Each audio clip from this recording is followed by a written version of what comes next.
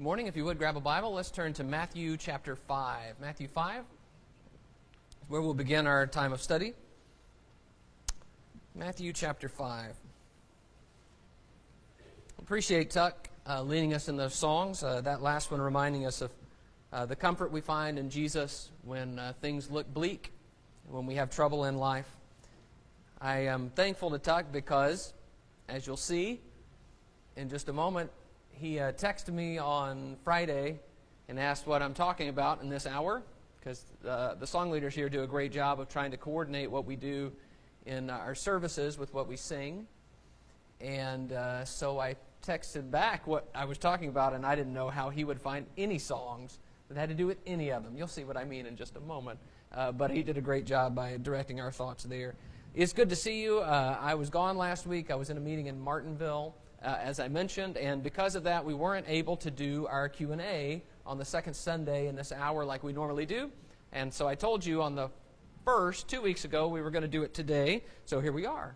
It is Q&A morning, and you have submitted several questions, and I have a lot of opportunities this morning to get myself into trouble in trying to answer your questions, and I mean it. It's true, and again, you'll see what I mean in just a moment. So, the first question I want to address this morning is, what does the Bible... Oh, hang on. Don't read that. Let me explain what Q&A morning is for those who are visiting with us. Our Q&A morning is previously submitted questions that someone has given to me about a topic that they want me to address. And so I'm not going to be taking questions in this hour, but it's something that I've taken some time to prepare and answer. Sometimes you'll wonder how much time I've taken to prepare it because it might not be the best answer, but to address some of the questions that you have and sort of bring the congregation in to engage what we're really struggling with or wondering about or thinking about in Scripture. So that's what we're doing this morning. Now you can read it. What does the Bible say about instructing my child about physical self-defense? Okay, this is a tough question. So you have two elements to the question. One is the idea of physical self-defense generally. Okay, what does the Bible teach about self-defense? Which is a tough question and a big can of worms.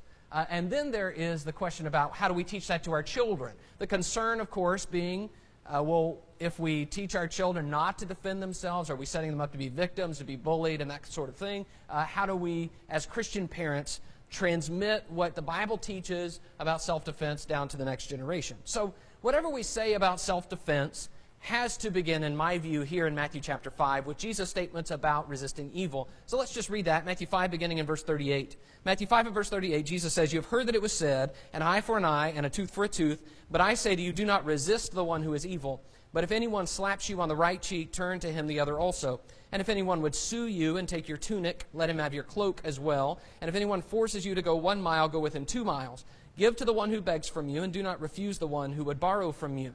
You have heard that it was said, you shall love your neighbor and hate your enemy. But I say to you, love your enemies and pray for those who persecute you, so that you may be sons of your Father who is in heaven.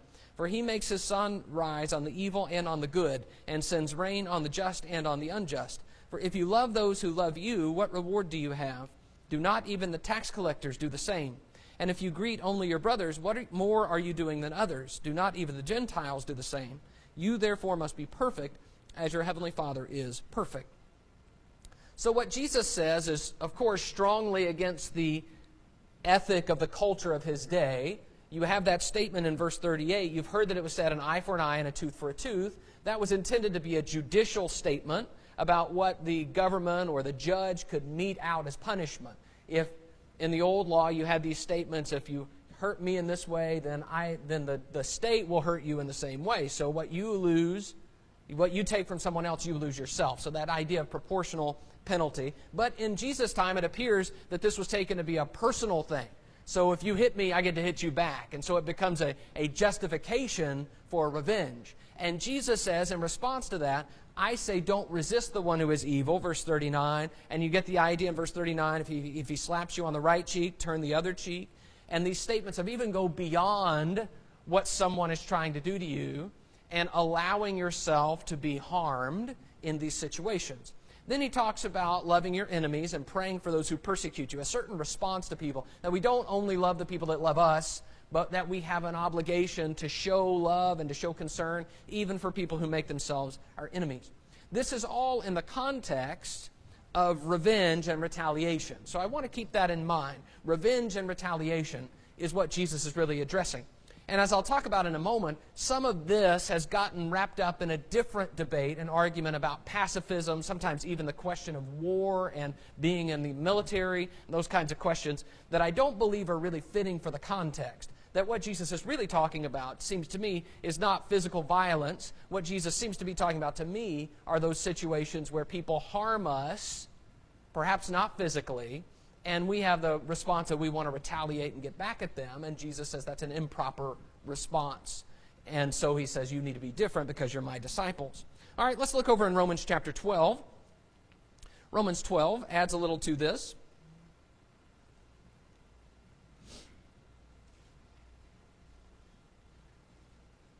This is Romans 12 and verse 14. Romans 12 and verse 14.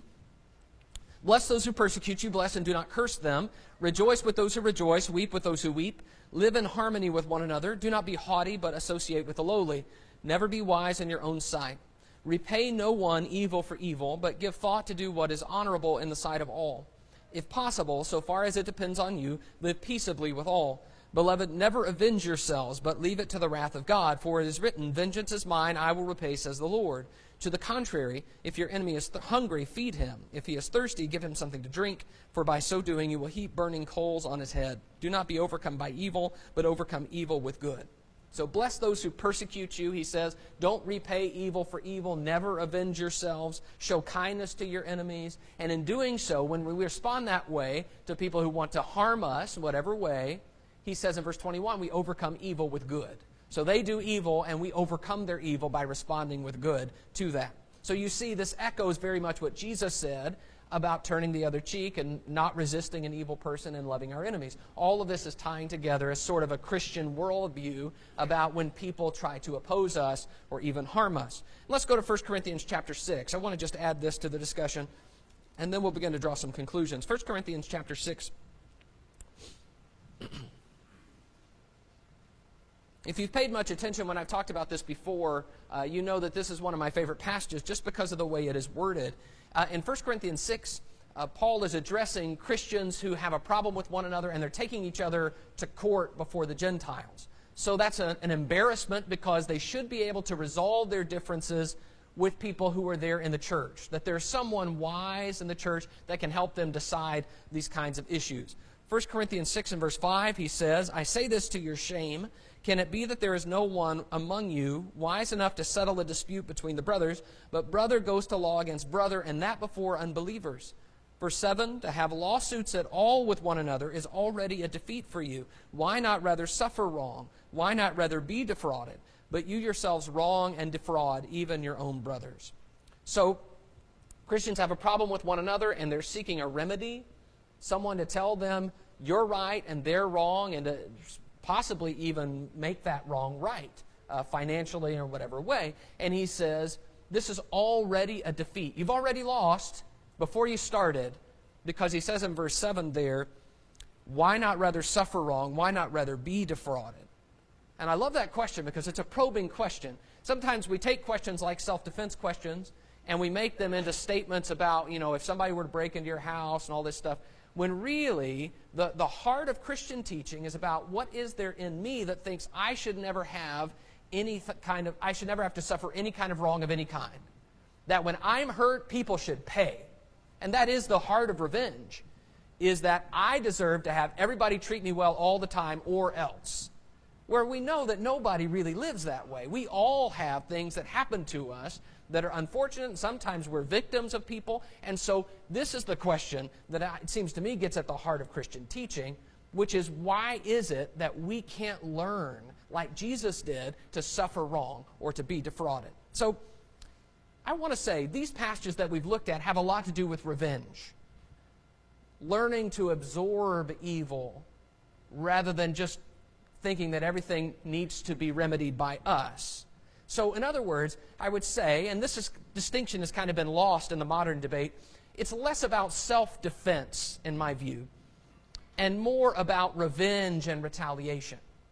Now, sometimes we get those things confused and conflated because sometimes we have this idea, this philosophy, that retaliation is a kind of defense. Okay? And that could be in certain situations, but I don't see that really as the heart of Jesus' teaching. Jesus is not saying this is about not defending yourself in any way, but it's more about I'm not going to retaliate when people hurt us. So, as I mentioned earlier, these verses have become part of a long-standing debate, actually a couple of debates, one about self-defense and one about pacifism generally. Sometimes that ties into the question of whether someone could serve in the military and be a Christian.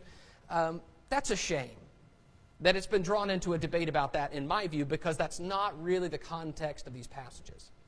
These passages are not really addressing the idea of pacifism generally, that is, should we ever have violence in any form? It's not really addressing the idea of the military at all, in my view. Instead, these are passages about ordinary life that you and I live in, where people hurt us. And people do things to us that they shouldn't, and how we respond to them. Are we going to be a retaliatory people and try to take our own revenge? So, what does the Bible say about instructing my child about physical self-defense? So the question is really about what we teach our children, and that is thorny. See, there are these two extremes in this question. For one, we don't want to put our children in situations where they'll be taken advantage of. So that's one concern. And on the other hand, I don't want my children to grow up without understanding and knowing what Jesus teaches about situations like this, because I have protected them so much from these situations, or even teaching them to do something that's the opposite of what Jesus had said to do in such situations.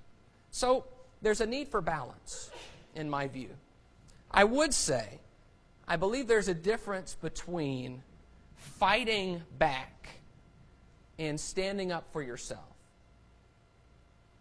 Do you understand what I mean? So on one hand, fighting back is the idea that if someone tries to hurt me, I try to hurt them back. Standing up for myself is the idea that I'm not just going to allow myself to be run over, and I can say something or try to do something about it, perhaps without resorting to violence. I don't believe those are the same thing. So while on the one hand, I don't want my child to be taking his matters into his own hands and succumbing to violence, on the other hand, I do want my child to learn that he can say or do something that could keep him from being a victim. So, it seems wise to me, as a parent, that there are times when I need to be teaching my children and talking to them about how to develop skills to resolve conflict without violence. Don't we need that as adults? Okay? As adults, they're not going to be allowed to become violent with others when they have a disagreement. They have to learn to resolve conflict without violence. So it seems to me wise, not only as a Christian, but also just as a citizen, to help my children learn that there are other ways to resolve differences without violence. And so these would be great opportunities to do that. But I also think these situations give us golden opportunities as parents to talk to our kids about this is the real stuff of being a Christian. This is what it's like. It's like other people are taking the low road when we try to take the high road. That's what it's like. And I don't want to miss that opportunity, while at the same time I don't want to just put my kid in harm's way. So you see, both of those have to be considered. So, end of the day, here's my advice, my best shot at answering this question. Make the wisest decision you can about how to advise your children. First, don't encourage violence. I was encouraged at times to be violent when I was a child. I do not believe I can sit here as a Christian teacher and say our parents should be encouraging violence. However, take seriously your obligation to take care of your kids. That is a primary obligation of parents. And we need to take that seriously without encouraging violence. Remember, Jesus' teaching is for us. It's not just something that's old and in the Bible, and that's what, that sounds really good on paper, but that doesn't work in real life. If anything, I do not want my children to think that Jesus' teaching is impractical or it's not for them. However, it is also true that it may be something that they have to grow into and learn to accept in time to see it's the better way. I think that's the way we all have had to do it too, who are parents. So that's the best I can do. Think about both those things. Don't encourage violence, but at the same time, don't allow your children to be victims in those ways.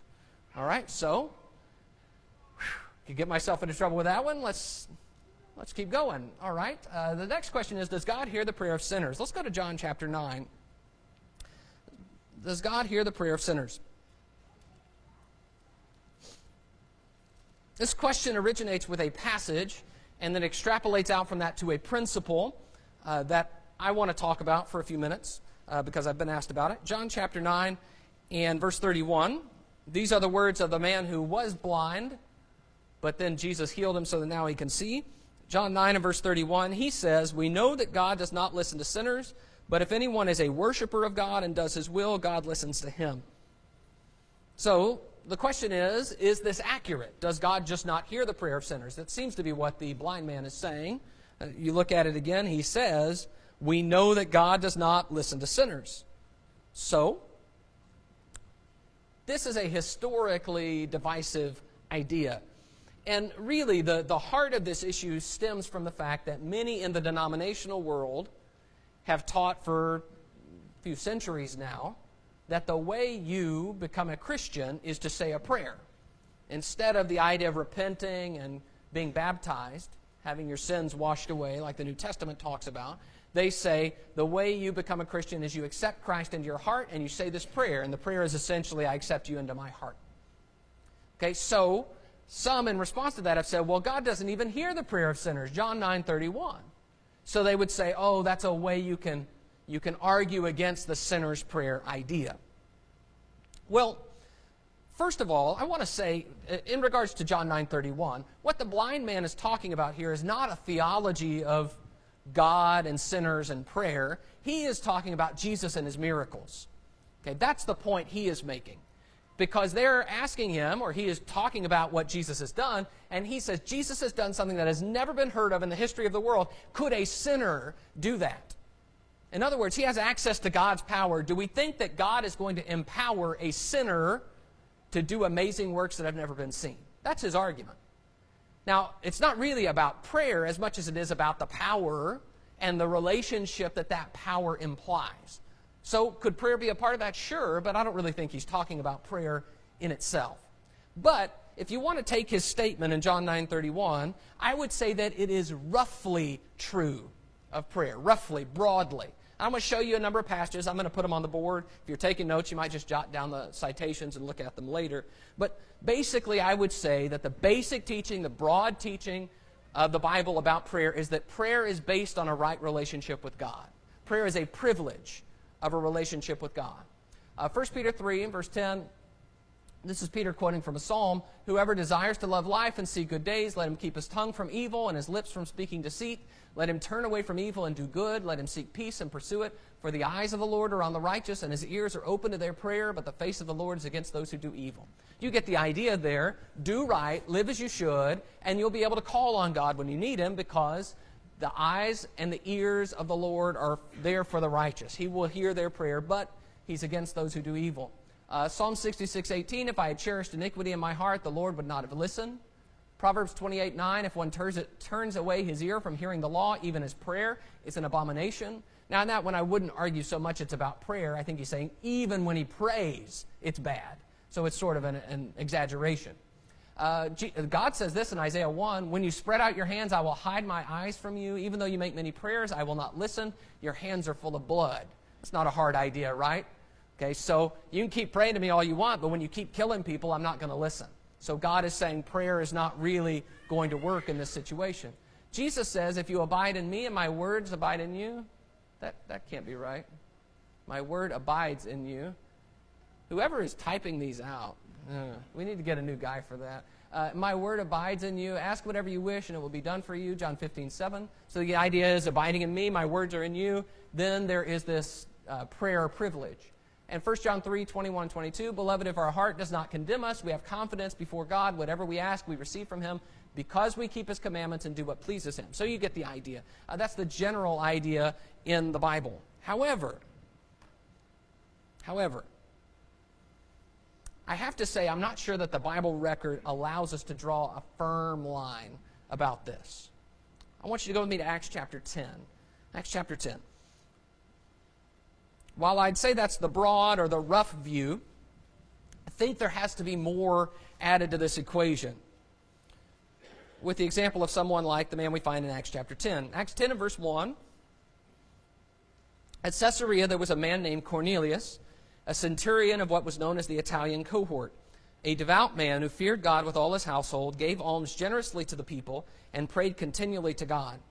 About the 9th hour of the day, he saw clearly in a vision an angel of God come in and say to him, Cornelius, and he stared at him in terror and said, What is it, Lord? And he said to him, Your prayers and your alms have ascended as a memorial before God. So Cornelius is a Gentile. He is a seeker. You can see that from some of the things he's doing. He's a devout man. He's praying. He's giving, even though he is a Gentile and he doesn't know about the true God except what he's learned from the Jewish people he's living among. But it says specifically that he prayed continually to God. And then in verse 4 it says specifically, your prayers have been heard as a memorial before God. Did God hear Cornelius' prayer? I have no question. There is no wondering. Absolutely, yes, he did. Was Cornelius a sinner? Yes. So does God hear the prayers of sinners? You see what's happening? Okay, we could stack all those other passages, but here you have a clear example of someone who is a sinner, but who's seeking God, and God hears his prayer. So what's interesting about that is that the prayer doesn't save Cornelius. If you know anything about the story in Acts 10, you know that this angel appearing to him, the vision that Peter has, all of this conspires so that Peter goes to Cornelius' house and preaches the gospel to him and his family and his friends, and they become Christians when they're baptized. Okay, so this is not the end of the story for Cornelius. Well, I heard your prayer and you're saved. In fact, it seems to me that maybe one of his prayers was, help me know what I need to do to be saved, because God's going to send the man who can help him, and that's Peter. Drop down a little bit, Acts 10 and verse 34. Acts 10 and verse 34, so Peter opened his mouth and said, Truly I understand that God shows no partiality, but in every nation anyone who fears him and does what is right is acceptable to him. So that's what's important to God. That's what's important to God about Cornelius. That's what's important to God about anyone. Doesn't matter where they're from or how they were raised or anything like that, but whoever fears God and works righteousness is acceptable to him. So there is going to be this broader view than just someone who is currently in the state of sinner, when there are people who are seeking God and who may take time to find God. Let me give you another example. This is Acts 16. And on the Sabbath day, we went outside to the gate to the riverside where we supposed there was a place of prayer. And we sat down and spoke to the women who had come together. One who heard us was a woman named Lydia from the city of Thyatira, a seller of purple goods who was a worshiper of God. The Lord opened her heart to pay attention to what was said by Paul. Lydia becomes a Christian. But Lydia is like Cornelius. She is a seeker. She's down at the river praying to God, a place of prayer, because there evidently was no synagogue in Philippi. And she's there at the river praying. And then she becomes a Christian. She is a seeker. There is no idea here. In fact, Luke calls her a worshiper of God. Okay, she is a worshiper of God. She's a prayer, but she still needs to hear the gospel and obey it and be saved. So does God hear the prayer of those sinners? I think we can say yes, he does hear the prayer of those sinners. And the real reason there is because they are seeking God and they're wanting to do what's right. I want you to go with me to the book of Jonah for just a moment. Jonah chapter 3.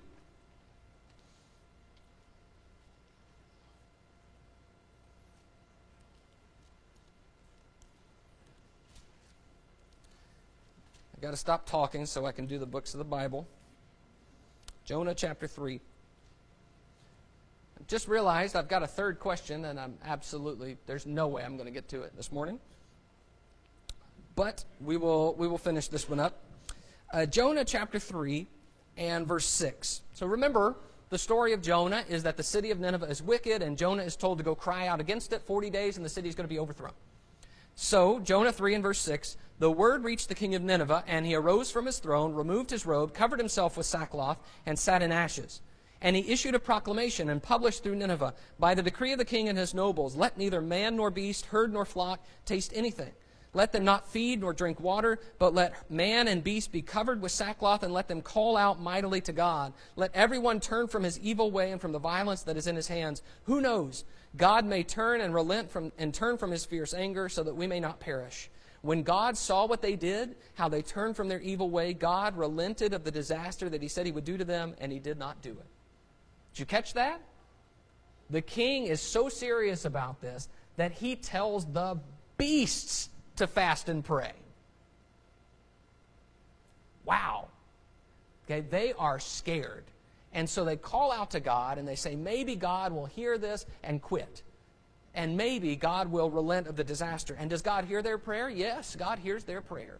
And God relents of the disaster because they asked him to, because they changed their hearts. So, here is my point. It seems to me that what we're reading about in these cases of Cornelius and Lydia and the Ninevites is that it's far more about the heart and the disposition toward God than it is about that category that they're in. Are they sinners? These men in Nineveh are sinners. They are such bad sinners that God's about to destroy their city.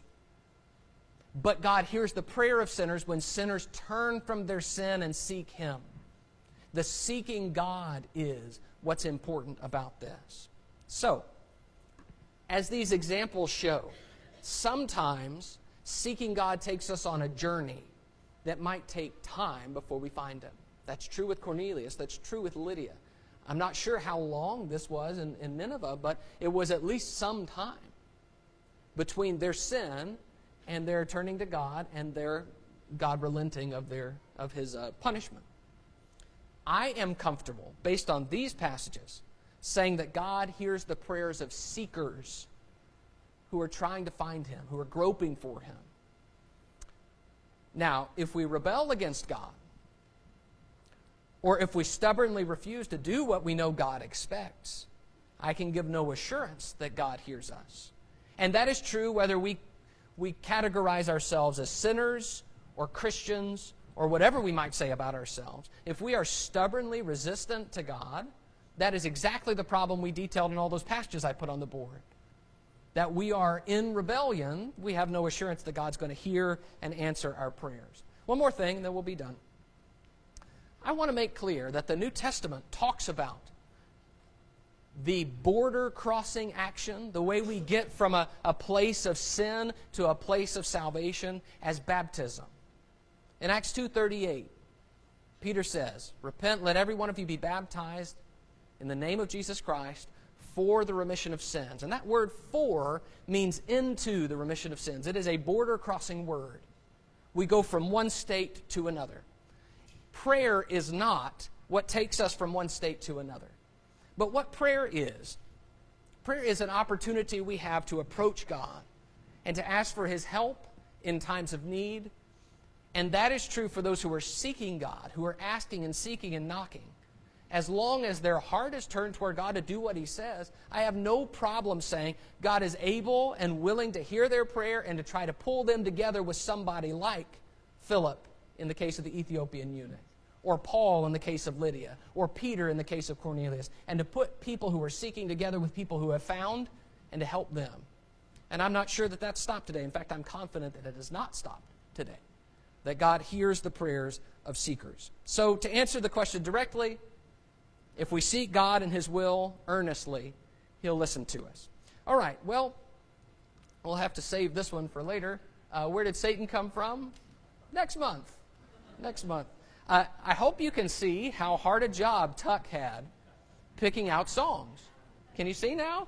Between those three, I'm not sure that all the physical self-defense songs, I'm not sure about those. So anyway, I appreciate him taking care of that. All right, guys. Well, thank you so much for your attention. We'll be dismissed for our classes.